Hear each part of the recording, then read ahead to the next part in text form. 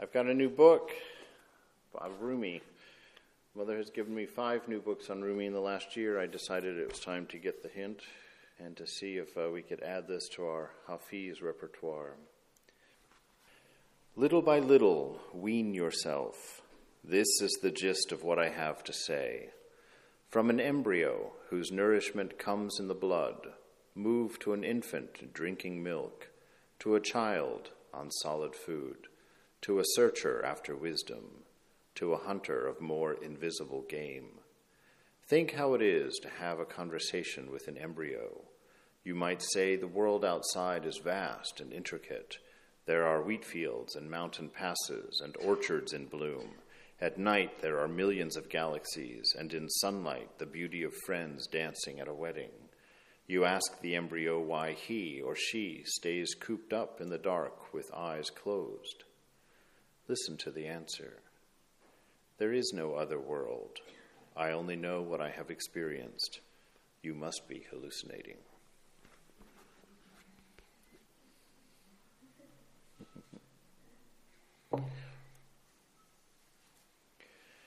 Before I start, I want to go through our 3 basic most important things, lest we forget the most important things and move on to drier ground. We must always remember, as spiritual seekers, as friends of the divine, that our first and highest priority, of course, is love in this universe. To love God with all of our heart, soul, mind, and strength, and to love each other as we love ourselves. Yes, that's it. Love each other as we love ourselves, according to the words of Jesus. That we must not forget that, and that kind of love has to trickle down and kind of seep into an authenticity, an earnestness, and a sincerity that we have in our dealings with the people around us, in the way that we speak, in the way that we talk, and the things that we say, so there's an alignment, in that there's a stability to it, a depth to it, that our lives are centered on truth, that we're always questioning and always opening our mind to new ideas and to things that will take us higher in our consciousness and in the way that we approach the world. So to be highly committed to those 3 things, that love, it's not a difficult thing. It's a confusing thing, really, because one of the things that occurs to me quite regularly, especially as a monk, I guess, is I've been reading these things for 50 years now, soon to be 52 years. Not all Vedanta, but certainly religious stuff all my life. And yet here I am. And I wonder how many times and how many different ways do I have to hear this lesson before it's going to click in my head? How many times am I going to have to expose myself to these things, to hear these lectures, and to sit and do my practice day after day after day, until something occurs to me, until I decide that something in there is real. It's a great struggle, and it's one that I'm hoping to share and get us all churning inside to kind of push farther and to become that place that hosts the next realized soul. That's my dream. That's my prayer every morning at the end of the worship, is that God will somehow enlighten one of us, some of us here, anybody, that someone will see, and that we can sit around that fire and enjoy that warmth, like those disciples got to do in Dakshineshwar with Ramakrishna. I like to sit and think in those terms, to kind of try and shed off all of the things that I think I know or think that I have got together, to kind of try and find that place of ignorance, to try and find those things that I'm attaching to and what's holding my grip so tightly on things. And yesterday I was alluding to, or in one of my talks this week, I was alluding to the fact that, and I've done it before in a lecture here, but now today I've got numbers. I talked about how we're sitting on a planet that's spinning around at X number of miles, so I've got the numbers here. The surface of the Earth at the equator moves at a speed of 460 meters per second, or roughly 1,000 miles per hour. Okay, so that's our first thing right now. We're spinning around at 1,000 miles an hour in a circle. Now add to that this circle that's spinning at 1,000 miles an hour, which is fast enough to cause some concern. The speed of the orbit is 108,000 kilometers per hour. So we're spinning at 1,000 miles an hour, moving at 108,000 kilometers per hour around the sun. And then the sun is moving toward Lambda Herculis at 20 kilometers per second, or 72, well, we'll do it in miles, 45,000 miles per hour. So 1,000 miles an hour, 108,000 kilometers an hour, and then going somewhere at 45,000 miles per hour. The sun appears to be cruising along at 200 kilometers per second, and it takes 240 million years to complete the grand circuit around the galaxy. As of June 19th, 2013, there were 10,003 near-Earth asteroids that are known to number in over 1 kilometer in diameter, and there are about 861 are over a kilometer in diameter, with 1,409 of them classified as potentially hazardous asteroids that could pose a threat of impacting the Earth. Okay. That doesn't bother me at all. I've read that several times this week. I can't even make that bother me. And that is a real world example of what our problem is. Because this is a fact. All of those things are hardcore facts. You can go out there with a speedometer. I don't know how you would ever do it, but somebody's done it. And you can come up with these figures. Now I know that if we could comprehend the situation, that we would be in a panic. And I know that because I was driving one of our devotees to the airport this week and elicited at least 3, albeit low intensity, but they were definitely screams of fear in the car. And we were maybe pushing 75 miles an hour. So if that person had any notion of what was going on here, what the real situation was, that my 75 miles is completely not measurable when you think, in fact, of how fast and in what crazy trajectories we actually were moving. So I think about this, and I thought, well, what is the problem with this? The problem is ignorance, right? We take a great deal of comfort in ignorance. We don't see those 1,400 asteroids up there, so we don't worry about them. We don't feel any of this motion, which is really an odd thing, because we're talking about huge speeds here, wild spinning. And here we are, just, able to fall asleep in our chair comfortably on Sunday morning. Not concerned at all, because we take a great deal of comfort in our ignorance. We've decided to keep it that way. We don't need one more thing in our life to deal with, especially one more thing that we can't control, that we can't do anything about. So you can see the parallels to what's going on in our real life, because we sit and we hear amazing pieces of philosophy, we call it, from these enlightened souls, these seers who have gone to the edge and seen something amazing. And they come back and they say, well, I can't really tell you what it is at the highest level because just for whatever reason the tongue doesn't work. It just can't. So I'll break it down one level. Everything is one. There's only one and there's nothing else. And the nature of that one thing is love, infinite love, immortal, ever pure, ever free, ever blissful. That's the nature of this thing. And we sit in the same position that we do when we hear about the spinning of the worlds. That's cool. Nifty. Far out. But nothing moves. Nothing shifts. We don't grab our seat in anticipation and wonder, because we depend on our ignorance to define our lives. Because we depend on the small picture. I can't see those asteroids. I can't see God, or don't recognize him. And maybe you don't even recognize the asteroids. Maybe you see them at night. Maybe they're one of those twinkling lights. I don't know. Up there, maybe you can see them. But just this notion that we have returned to the familiar so often that we've come to this drunken stupor, as it were. And that's really how it looks to those enlightened souls.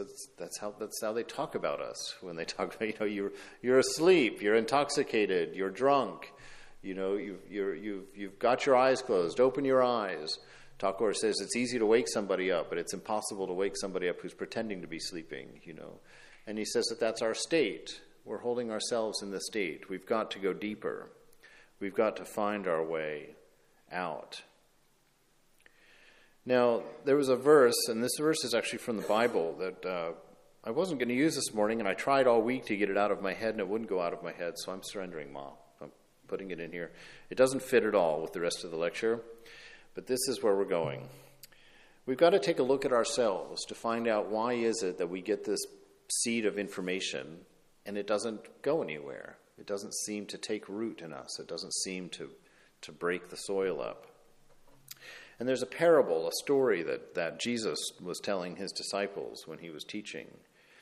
It says that same day, Jesus went out of the house and sat by a lake, and such a large crowd gathered around him that he got into a boat and sat in it, while all the people stood on the shore.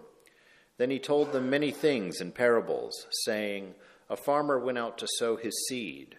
He was scattering the seed, and some fell along the path, and the birds came and ate it up. Some fell on rocky places where it did not have much soil. It sprang up quickly because the soil was shallow. But when the sun came up and the plants were scorched, they withered because they had no root. Other seed fell among thorns, which grew up and choked the plants. Still other seed fell on good soil, where it produced a crop, 100, 60, 30 times what was sown. Whoever has ears, let them hear." So Jesus goes on to explain this parable later on, a couple of verses later. It's fairly easy to understand, but it's something to consider. What type of soil have we prepared for this morning? What kind of soil do you consider yourself this morning? As these things are being said, as we're going to unfold these truths, that some things that Mother has said, some things that Thakur has said, some things Jesus and Nisargadatta has said. What is it falling on? We've got 4 types of soil, 4 types of hearts possible, 4 choices for us this morning. The first one is just the path. You've become so jaded by the world just walking over you for your lifetime that there's just no feeling there. There's just no place for that information to go. It just kind of hits there. And it sits there until either it just falls off or the birds come and eat it, he says. Other things come and take the thought away from you, take the information away from you. So there's that notion where you've heard it so many times. When I was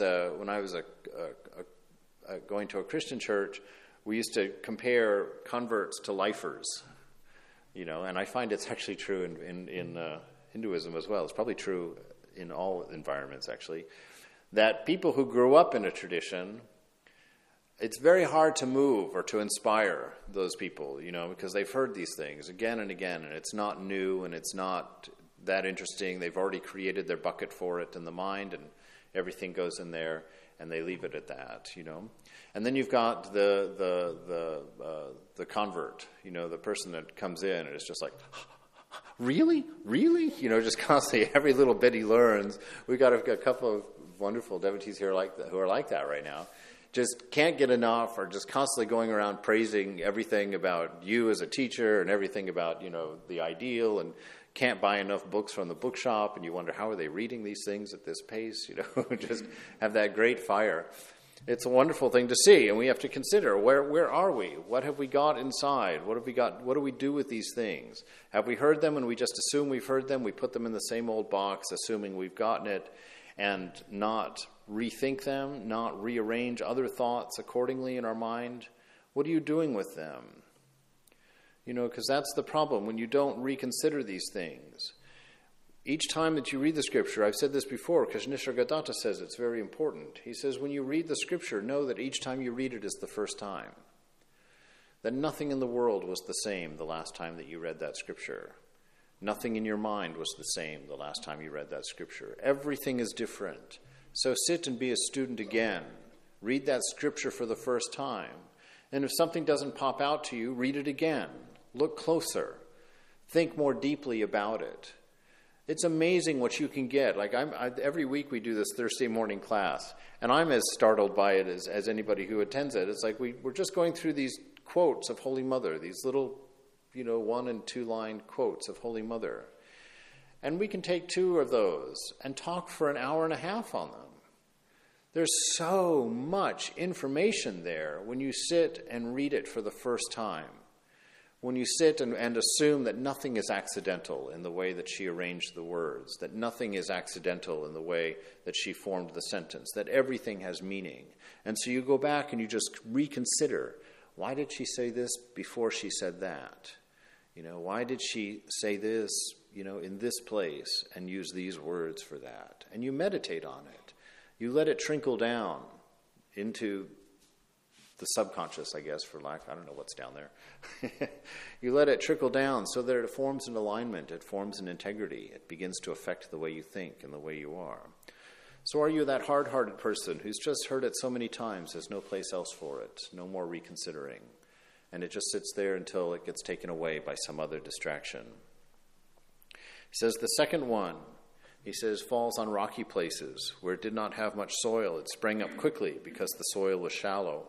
But when the sun came up, the plants were scorched and they withered because they had no root. This is the habit of the sentimentality in spiritual life.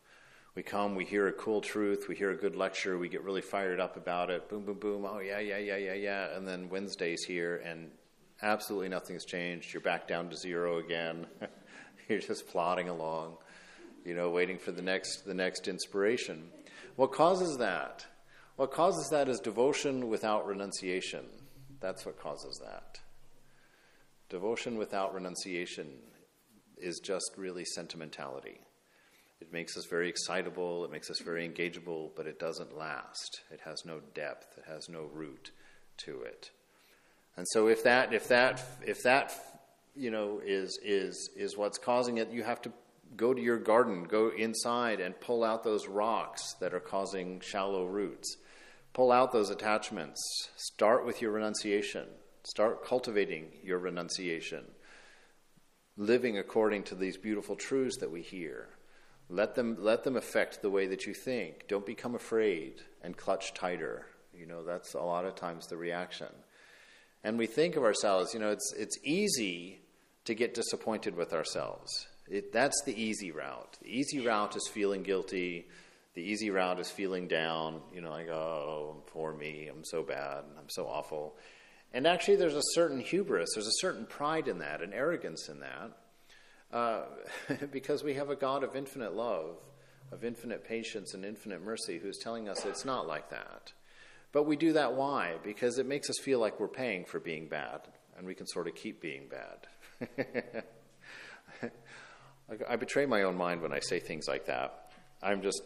I'm actually not hoping it's true for you, but in a sense I'm hoping it's true, just so it's not my confession hour up here. But this notion that when you think of something that needs to be done, like I'll do my simple one that I talk about, getting up in the mornings. Always a challenge. And when I came here, if Swami A was present, then I could sleep until 5:30, and he had to get up and come and open the shrine and unlock the doors and turn on the lights and everything. And that was good so that I could get an extra 45 minutes of sleep. But then when he would leave town, I would have to get up at 4:45 and come down and open the shrine and everything up. And I found myself, I shan't say resenting, but I'll say resenting him. Every time he went away, I was like, oh, God. Here we go. And I thought, gosh, this is always going to be this way, and it's just going to keep getting worse. And so I decided, okay, what we're going to do? I don't even want to say the words, but you know what you're going to do, see? You're going to get up at 4:45 every day. And that way it doesn't matter whether the Swami's here or not. And so I started doing that, after it had become almost intolerable. So I didn't want to talk to him anymore when he came back. Like, yeah. So I did it and made it go. Now, I didn't want to make that decision. That wasn't a happy decision. It's a very small thing. It's a ridiculous thing to even bring up. But it shows the fun of the mind, right? It shows the kind of thing that we have to do, the small changes that we have to make to saddle this mind and to calm it down and to make it aware with a single-minded clarity what the real situation is. We're going to dig at that here some more. So to do that, we've got to look into our life and see, okay, what are the things that keep this thing from growing, that keep this thing from building in me? How come, I'll have a great meditation and I'll feel wonderfully spiritual, but by the time it's time for the next meditation, I'm beat, like I've been hung on a carpet beater for the afternoon. Why is that? What is going on in my life that I can't, that my vessel, my pot has holes in it, that everything that goes in flows out? One of the very valuable lessons that I got during my sannyas ceremonies at Bellarmat is a lecture that the Swami gave to us. And he said, your responsibility as sannyasins is not to generate nectar for the world, because Thakur has already done that.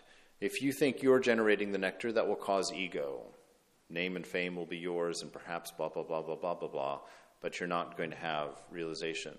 He says, your job is simply to be pure so that there's no holes in your vessel, so that when Thakur fills your hands with bliss, you can turn around to those around you and give it to them without wasting any, without losing any.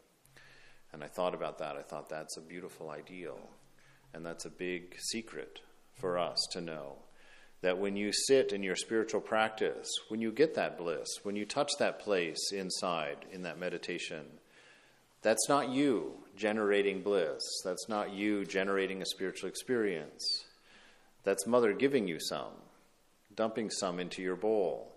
And if it doesn't last, that's your fault, because it's going out through the holes of impurity, the holes of ego, the holes of lust, the holes of greed, the holes of selfishness, and it gets burned up that way. One of the things that Swami told me one time, I had this cool dream, and I was telling him about this dream, and he said, it was a very nice dream, but don't go sharing it with just anybody. You keep that to yourself. And I said, oh, well, why is that? He says, see, when you have a special dream or a holy dream with some holy folks in it, he says that gives you a nice spiritual energy inside. It gives you a certain current, and that current can become anything. That's pure life energy. That's pure prana that's given to you in that kind of experience. And if you keep it inside, it can hold you in the heart space. It can hold you, and protect you here so that you can dip into it to give to everybody else. He says, but if you express it, it will become something else. You can take that energy and you tell people because there's a certain pride in having had that dream. So you go and you share that information, and that pure energy then becomes crystallized into ego. It becomes something you didn't want it to become. So you've taken a blessing and turned it into something that's an obstacle, that's something that's against you. So you have to consider all of these things in this soil that you've got going on in your heart. What are you doing with these trinkets? What are you doing with these seeds, with these inspirations, with this nectar that Mother's giving you? Are you renouncing accordingly? Are you making decisions in your life that are actually changing your life in small ways from day to day? A lot of times in the scriptures, they highlight the person who just threw their towel on their shoulder and walked off into the mountains to renounce. But for most of us, renouncing is a matter of constant discrimination, constant looking inward, and a constant series of decisions that seem small, like I'm going to get up at 4:45 every morning. Big deal. Who cares about that? But it certainly set a lot of other things free. I'm friends with Swami A. So like that, you make little decisions and you keep moving forward. But it's that kind of discrimination, that constant clearing that you have to do, pulling those rocks out of the soil so that those seeds can take root, affording that inner integrity, that inner authenticity that allows surface ideas to put roots down and manage the way that you act in the rest of your life. So some fell on rocky places where it did not have much soil. It sprang up quickly because the soil was shallow. But when the sun came up, the plants were scorched and they withered because they had no root. Other seed falls among the thorns, which grow up and choke the plants. So there's another one. What kind of environment do you have for your spiritual life when you're not in the temple? Do you have a place that's filled with weeds? What are those weeds? I don't know. I don't want to become a fundamentalist minister at this point in my life. I tried that once. But the idea, these things that you keep in your life that are going to distract you. I got rid of my television in 1994, a long time before I joined the monastery, a long time before I had any spiritual inclination at all in my life, because I could see I used to go to this, this is recorded. Anyway, I'll tell you, I used to go to this bar every night. Okay, now we're there. And I would find I had all my friends there, and I would find that all we would talk about was what happened on Designing Women, and what was going on Friends, and what had happened on the soap operas, or what we'd heard on the news. And one night I just had this moment where I kind of became objective for a second, and I thought, wow, these are my friends, and I only talk about fake things with them. I only talk about what's on TV and what I heard on the news and what I read in the paper. None of us are talking about our life. None of us are talking about things that we experience in a day. That's what it's like to have a life that's choked with weeds, where you've got so many forms of entertainment going on that's all you talk about. That's the only thing that's important. My friend Bill calls me almost or we talk to each other every day. I'll split it down the middle. I call him too. But we talk almost every day. And, the first part of that conversation is always, I did this and we did this and then we did this and now I'm doing this. But he'll always bring it back home. He says, yeah, but how are you today? And he really wants to know. And so then I have to dig deeper, and think, well, I'm feeling a little down, or I'm feeling a little challenged, or actually I'm really happy today, or whatever. But I don't do that unless he comes to that place, My mind is perfectly happy to flitter around, like a lightning bug, talking about the surface things. Those are the weeds that choke us out. Those are the weeds that keep us asleep, that keep us from digging deep in our life, from being engaged in our lives, from engaging in a meaningful way with one another. So watch what you talk about with each other. Are they things that are helping you prepare and helping you become richer as a person and deeper as a person? Are you willing to listen to the person when you ask them, how are you doing? Or was that just a surface thing? Did you kind of want that one just to fall off? You want them just to say fine and move on? That's fine in the world in general. I'm not saying we can't all go around being, at least three things come through my mind I can't say out loud. You can't go around being, this shallow, seemingly deeply concerned person that's going to demand, a therapist's response from the person sitting next to you on the bus. That's not what I'm talking about. But here with each other, here most of us know each other. We've seen each other how many times? We know that we're going to probably see each other quite a few more times from here on in. What are we doing with those relationships? What am I doing with those relationships? Mother always brings it back to me, and it's always a problem when she does that because there's a lot of work to be done. So I ask you, how do you talk to each other? What do you talk about with each other? Do you talk about things that are distracting your mind and keeping you asleep and keeping you unaware of the asteroids that could slam into the planet at any moment? Or are you talking about them, learning about them, making right decisions to find your inner peace in a world that can't offer any? That's the challenge. And the last seed, of course, falls on the ground and finds a good soil where it produces a crop 160, 30 times what was sown. Whoever has ears to hear, let them hear. Jesus ends many of his parables with that. Whoever has ears to hear, let him hear. I always thought that was a funny thing when I was a kid. And as I grew up, I began to wonder, why does he always say that? Because he's not talking about these ears, is he? He's talking about your reflective ears inside that hear a spiritual truth and then go looking for a way to use it. You read a spiritual truth like this little parable here. And what do you do with it? You either just keep reading and think, oh, now I know the parable of the sower. Yeah, that's easy. I get the types of soil. Or you can take that parable and use it like a flashlight and go hunting, like that reference in the poem we read, to go hunting for that invisible pray, or pray, I guess, I don't know, to go looking, what does it mean? How do I use this right now? How can I take this piece of scripture, close my eyes and take this flashlight and go hunting? Like, okay, all right, there's a thought. How does it look in this light? If I shine this flashlight on it, how does it come out? That's how we get insight. That's how we understand. That's how we develop ears to hear, so that when a teacher, when a great soul says something to us, it has an effect, right? I've mentioned before, I think it's the Vivekachudamani. It's either that one or Vedantasara. For some reason, I can't keep those books separate in my head. But I remember when I first read that book, and it gives the qualities of the perfect student. I've mentioned this before. It's like you read that, and what can you do? I went to Swami. I told him, I said, I should just go. I should just leave.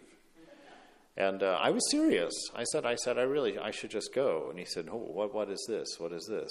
I said, Maharaj, look at this list of requirements for being a perfect student. I mean, I can't even get the first 3 letters of the first sentence out of my mouth and still feel like I should sit here. It's like, what can I do with that? And he says, no, see, that's the ideal. And I said, well, of course that's the ideal. I said, but I'm not. I'm nowhere near that. And if that's what it takes to be a student, he says, no, see, that's the perfect student. With that student, all the teacher has to do is come up behind them and whisper in their ear, thou art that. And they will have ears to hear. They will understand. And boom, they're free. That's the perfect student. They've done all the yamas and the niyamas. They've done all the self-control bits. They've done their stillness of mind. They're holding themselves together, and they're sitting there, the vessel's wide open. And the teacher says, thou art that. And they have ears to hear, so they hear and they're free. So when Jesus gives a lecture, whenever he gives this little parable, he always ends it, whoever has ears to hear, let him hear.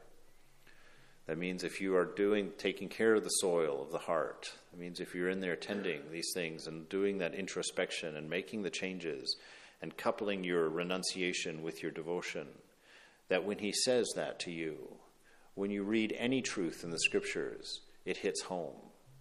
It makes a change. It's like, wow, cool. And you're different because of it. So that's where we're going. Now, like I said, we've got at least 2 lectures here. Because Mother wouldn't let go of that scripture.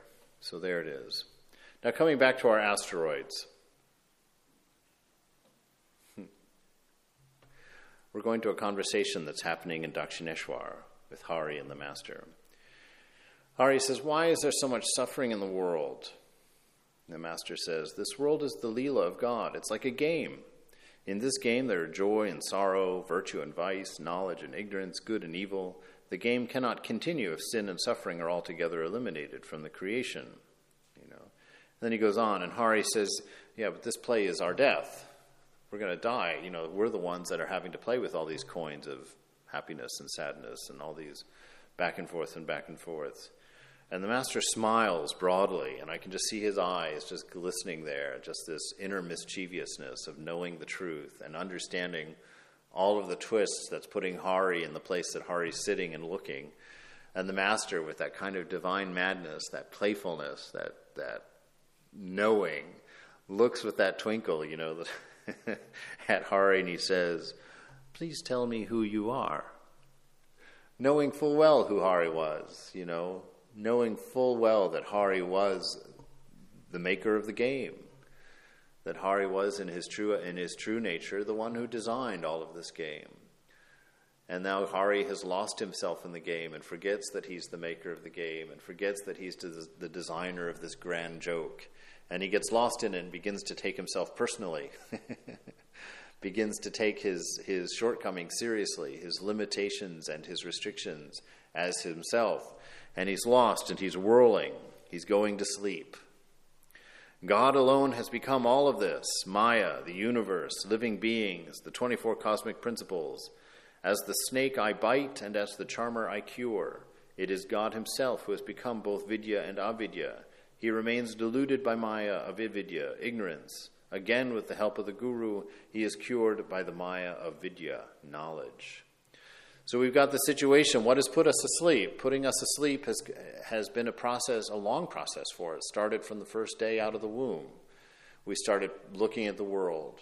You look in that baby's eyes at first, there's no attachments there. There's just openness. And then he learns that his toes are there, after about 7 months, which I think is a cool thing. It takes you 7 months to realize that those toes are your toes, and that's the biggest mistake you ever made. Was identifying with them. These are my toes and not yours. And from there on, it just keeps spinning and keeps spinning and keeps spinning. So the Master's saying here, yes, this world is very painful if you forget the answer to this question. Please tell me who you are. So the next time, how do you use that? How do you use that? This little story is a scripture. The next time you're lost in the day, the next time you're stressed out, next time you're angry, next time you just can't take it, the boss says the wrong thing for the 4th time in a row, what do? You turn inwardly and you look at the Master's eyes, smiling, half jokingly, half mad, because he knows the reality that's within you.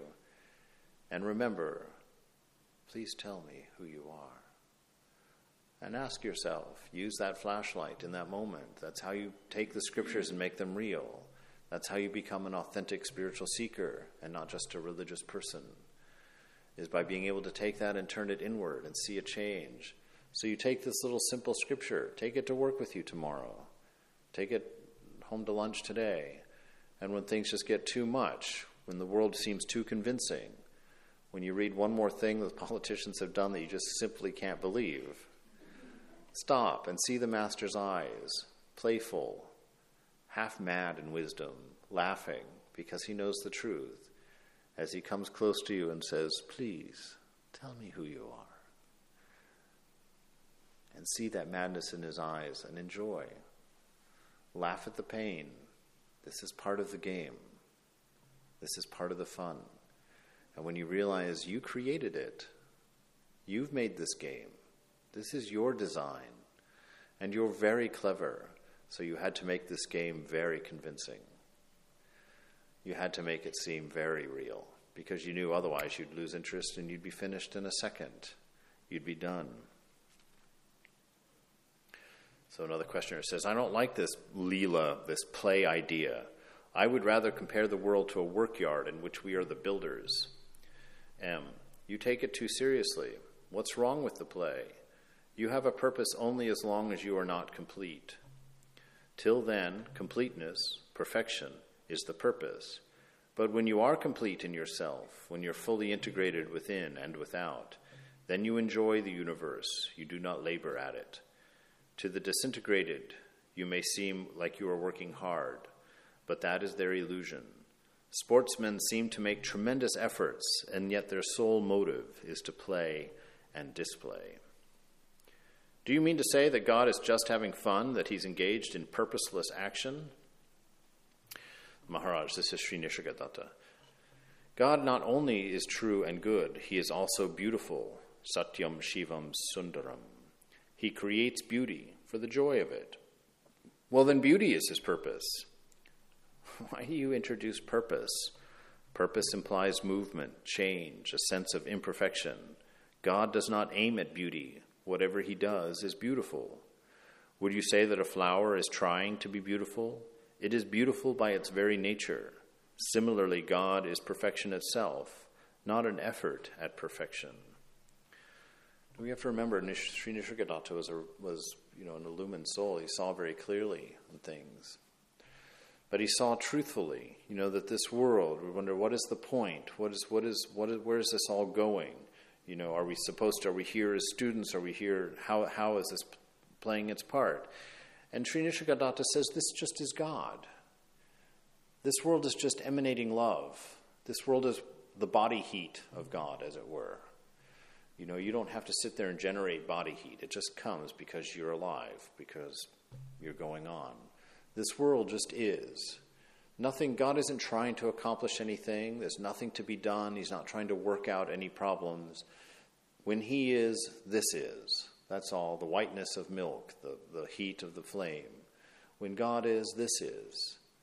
And we see it, and we see in such a limited way, because, like we keep talking about this limited body that we look through. We see it in that limited way, these small pieces. And we don't understand. We don't get, and it looks like we need a purpose. We've got to grow because we don't have the whole puzzle. We don't have full information. We don't have infinite security. We don't have infinite compassion. So we keep going and trying to work it all out. He's saying, stop. Go inside. Realize that there's nothing here. This world is beautiful by default. If you can do away with this ego, with this mistake of thinking that you are this small thing, then what you do is beautiful by its nature.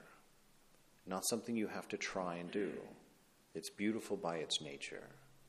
So clear it out. Swami Vivekananda was having a conversation with Miss Bell. She says, "This world's an old schoolhouse where we come to learn our lessons."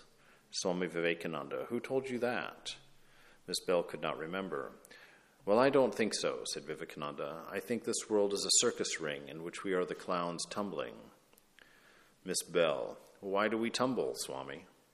Swami Vivekananda, "Because we like to tumble. When we get tired, we'll quit." That's the thing. When we get tired, we'll quit.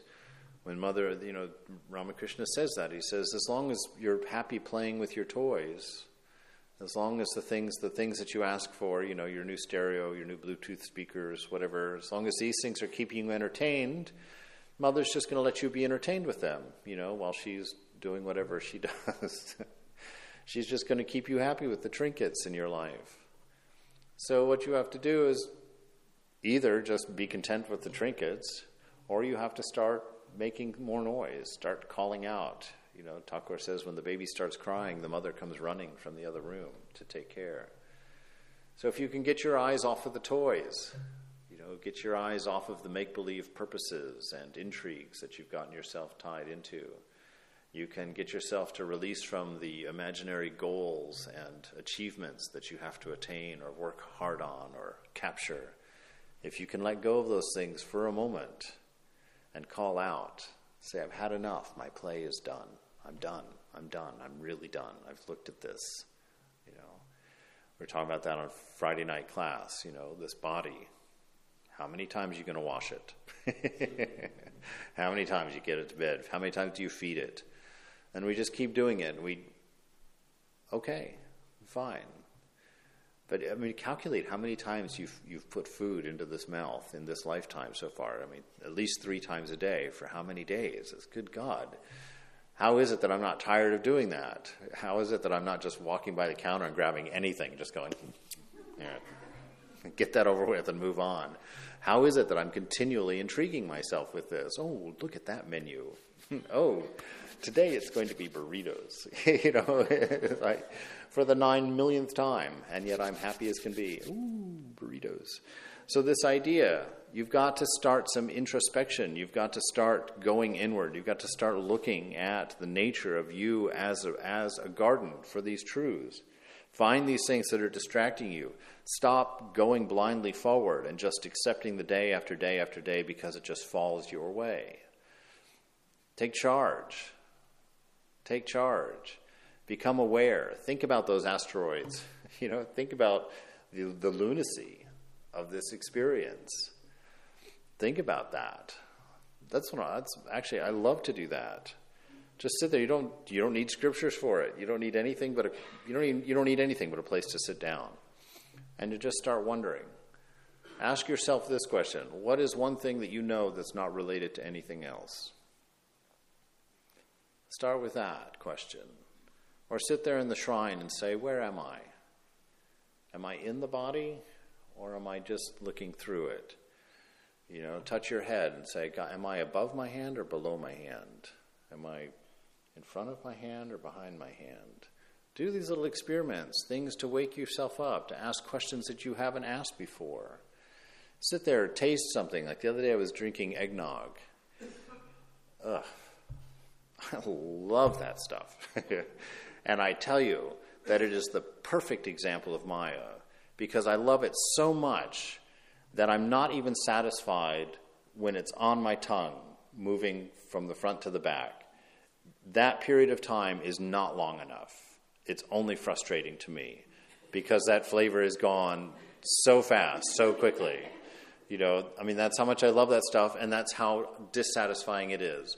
That's the nature of this world. If you wake up to it, if you think about it, you understand that, God, it makes it a lot easier to put it down, because you're like, oh, I've tried it. I can't get enough of it. There's no way I can possibly be happy with that. It's not going to do it. But I went another direction with that the other day. I was sitting there, I was putting it on my tongue, and I was just kind of letting it sit there and enjoying it. And I was trying to think of it. I was sitting there trying to understand, what is this? Like, what is the name? It's a flavor, okay, but what is a flavor? What's happening here that is causing me so much desire and so much pleasure? Like, what is this? And I couldn't answer that question. I couldn't figure out what was going on. What is a flavor? Why is this chemical on my tongue having this reaction? And why is there any tie-in on my part at all? It's like, how many different chemical reactions do you have with things that you eat? Why only some of them are capturing you? What is it? These simple things. Why would you need to do it? Why am I saying that you need to think about things like that? I'm not really saying you need to do that. What I'm saying is you need to become aware and start investigating, start poking, because you don't know the first thing about this world that you live in. You don't know the first thing about this body that you're inhabiting, that you're following around through this life. You don't know the first 2 inches of your own mind. Get curious. Begin wondering. Begin asking, why this? Why that? And take it into the shrine with you, into that quiet space of peace, and ask that ideal within. Ask that ideal within. What is the nature of these things? Show me the nature of this so that I can learn and understand. What is eggnog? Take it to that level. Let everything in your day, your simple things, the small things, let them be something that pokes at you and makes you ask a question, makes you wonder, makes you look inside to see, what is the nature of things? What is the purpose of my life? What do I think the purpose of my life is? What's causing my madness? Why am I content to do the same day over and over and over and over again with just a weekend blip at the end? Why is that all right? Ask these questions and go with them. Maharaj says, I said to Kishori, this box is empty, there's nothing inside, but 2 men pull at it from either side, thinking the box contains money. Well, the body alone is the cause of all this mischief, isn't it? The Gyanis see all this and say to themselves, what a relief one feels when this pillowcase of the body drops off. That's what this world is. It's an empty box, everybody pulling at it, trying to get what's inside. There's nothing inside. How many times do the scriptures have to tell you that? There's nothing here that's going to make you happy. You're never going to get a big enough paycheck. Your raise is never going to be enough for you. You're never going to love your wife enough. You're never going to have enough bliss from whatever it is you're looking for. There's not enough eggnog in the world to keep you happy. Even if I walked around with a bottle of it, just constantly sipping. There's not enough. Take that to heart. Listen to that and stop it. Right? Stop it. The sign of insanity is when you do the same thing over and over and over again, knowing that it's going to give you the same fruit each time. And it's not enough. No man becomes pure and pure. It's a matter of greater manifestation. Tear the veil away, and the native purity of the soul begins to manifest itself. Everything is ours already. Infinite purity, infinite freedom, infinite love, and infinite power. It is the man who does not believe in himself that is an atheist. Take things like that. Take that scripture as a light inside. I already have everything. Do that meditation. Sit in your shrine this afternoon and say, okay, I have everything. Everything that I need for my enlightenment is here. Why am I not enlightened? Everything I need is present. I'm already that. Everything is here. What is it, O mind, that won't let me see? And go hunting. Go hunting for these invisible trinkets, these invisible truths that are within you. Find them. But you've got to wake up to know that they exist. You've got to wake up enough to get curious to go looking for them. That if you've reduced your practice to just doing a japa a certain number of times a day, if that's your practice, what is that? Your practice is an investigation into the most insane truth, so insane that you can hardly believe it could possibly be true. And yet here we are. That's a statement that we sort of believe it's true, or that we sort of suspect that it's true. If you're here for another reason, I'd like to hear it. Actually, I'd be curious. But to take these things, to imbibe them, to let them affect you, let yourself be affected. Open up that heart, open up that mind, and stop. We have to maintain this positive approach, to keep working. The Master and M went toward the Kali temple. They were talking about the futility of the world being unreal. The Master, why should you say such things? This world may be a framework of illusion, but it is also said that it's a mansion of mirth. Let the body remain. One can also turn this world into a mansion of mirth. M, but where is the unbroken bliss in this world? The Master, again with that, I just know that wicked mischievous smile, turns to him and he says, yes, where is it? Where is it? So M's going on, complaining, if this world has no meaning, if there's nothing there, what's the point of it? Where is the unbroken bliss that's in this world? And the Master, who's standing in the middle of that ocean of bliss, who's standing there just inundated, can't even keep his body conscious because it's being overwhelmed with that constant source of bliss, looks at him with that knowing smile, looks at him with that lunacy of enlightenment. It just playfully says to him, yes, where is that? Where is that bliss? You should go look for it. You should go look for it because you have everything within you. Wake up, you have just been told that you have an unbroken source of bliss within you by the Master of the universe. Go look for it. Don't be a fool for another day. Get curious. Wake up that inner spirit. Listen to your teacher when he says something to you so that you become closer to that perfect student, so that one day when you sit down in that meditation, finally, the Master comes up behind you and your ear says, thou art that. And you know the truth because you've prepared the soil in your heart. You've paired your devotion with your renunciation. You've cleaned up the rocks from your garden so that the plants can take root. And you grow. And you go from a lower truth to a higher truth. And you begin to see the truth of what these things, these little bits and pieces that the Master has given to you. M, since there is no unbroken happiness in the world, why should one assume a body at all? I know that the body is meant only to reap the results of past action, but who knows what sort of action it is performing now? The unfortunate part is that we are being crushed.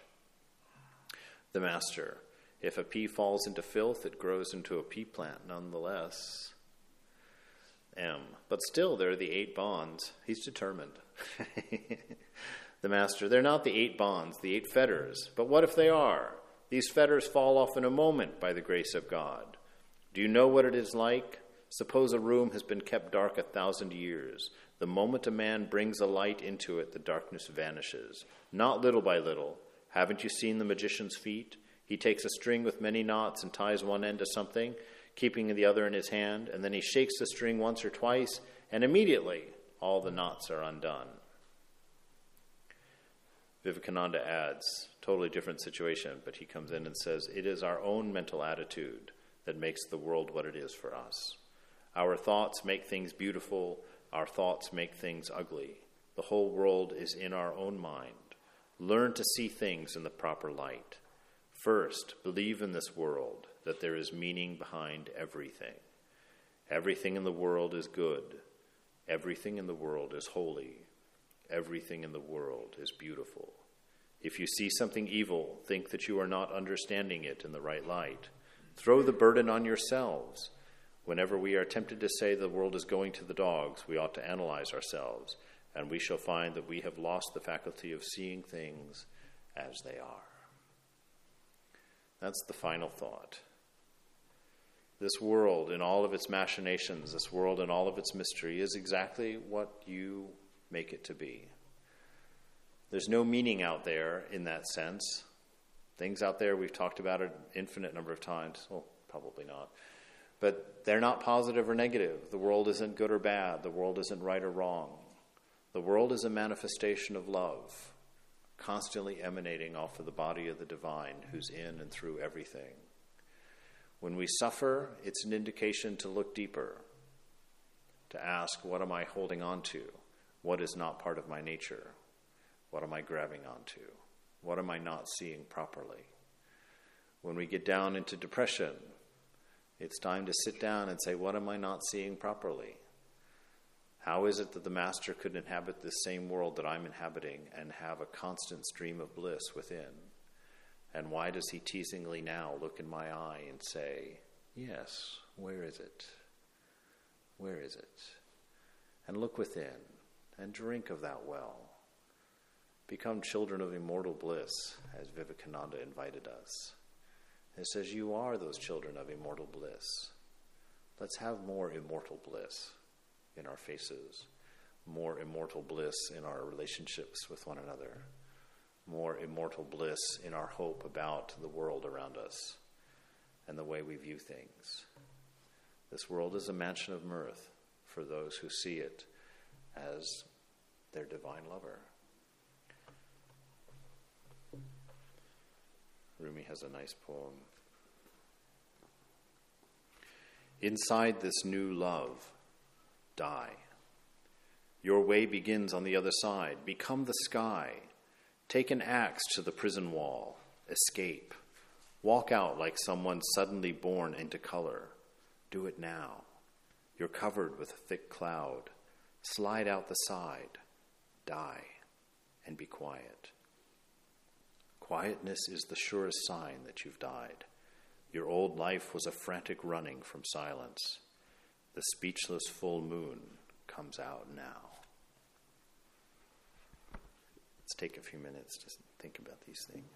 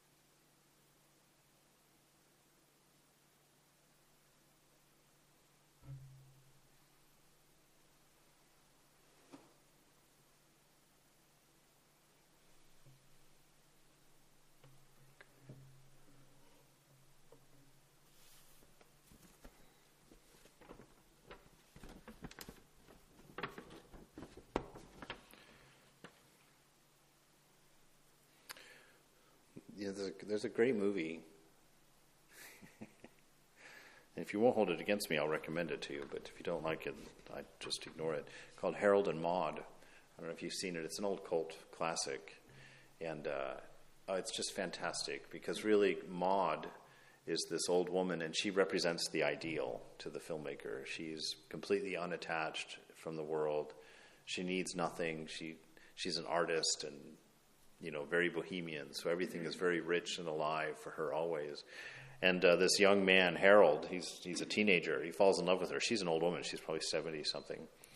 And he falls in love with her. And so he wants her to marry him at one point in the movie. So they're walking by this big lake in the evening, very romantic.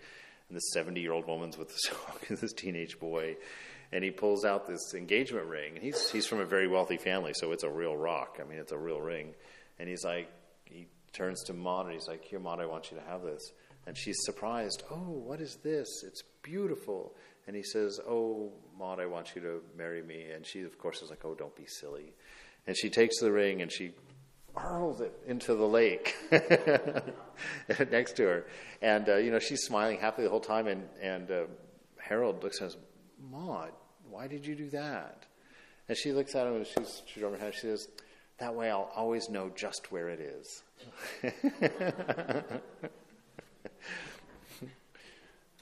So this is the idea. Don't be attached. So we've got several things coming on this week. First, before I forget, there's a sign-up sheet out there for more help for cleanup, for vegetable cutting, for food and whatnot, for Kalpataru Day, which is January 1st. Okay, we have another program coming up on the 18th, Holy Mother's Worship, at 11 a.m., but somebody is going to bring all the food for that, so we don't need anybody to do the cooking for that. So that's coming up on the 18th. There'll be a worship, a flower offering, and then a nice big lunch together. There's going to be a big Christmas Eve dinner on the 24th. Carols, just refreshments, not dinner. 7:30 Christmas carols and readings and refreshments. This week's, we'll do our standard week. Swami A will be back either tomorrow or Tuesday morning. But he'll be here for the class on Tuesday and for the Wednesday night on Viveka Chudamani. And then this coming week on the Gospel of Sri Ramakrishna on Friday night. So those are going on. The temple's opened every day from 5 a.m. until roughly 10 p.m. So come by anytime. One of the greatest contributions you can make to your brothers and sisters here is to come spend time in the temple and just leave that holy vibration behind. I don't know anything about those things, but people holier than me say that they have an effect, that if you come and meditate in a place, you leave something there, that you leave a stillness that other people can feel and share in. So please come. That's one of the greatest things you can give to this center is your practice. So come here, read in the library or the bookshop. You can take any of those books and read them there at the tables. Come in here, do some meditation, sit in the living room and ask somebody a question or share a poem or something like that. By doing that, we go from a lower truth to a higher truth, and we turn this world into its mansion of mirth that we're looking for by seeing it inside first.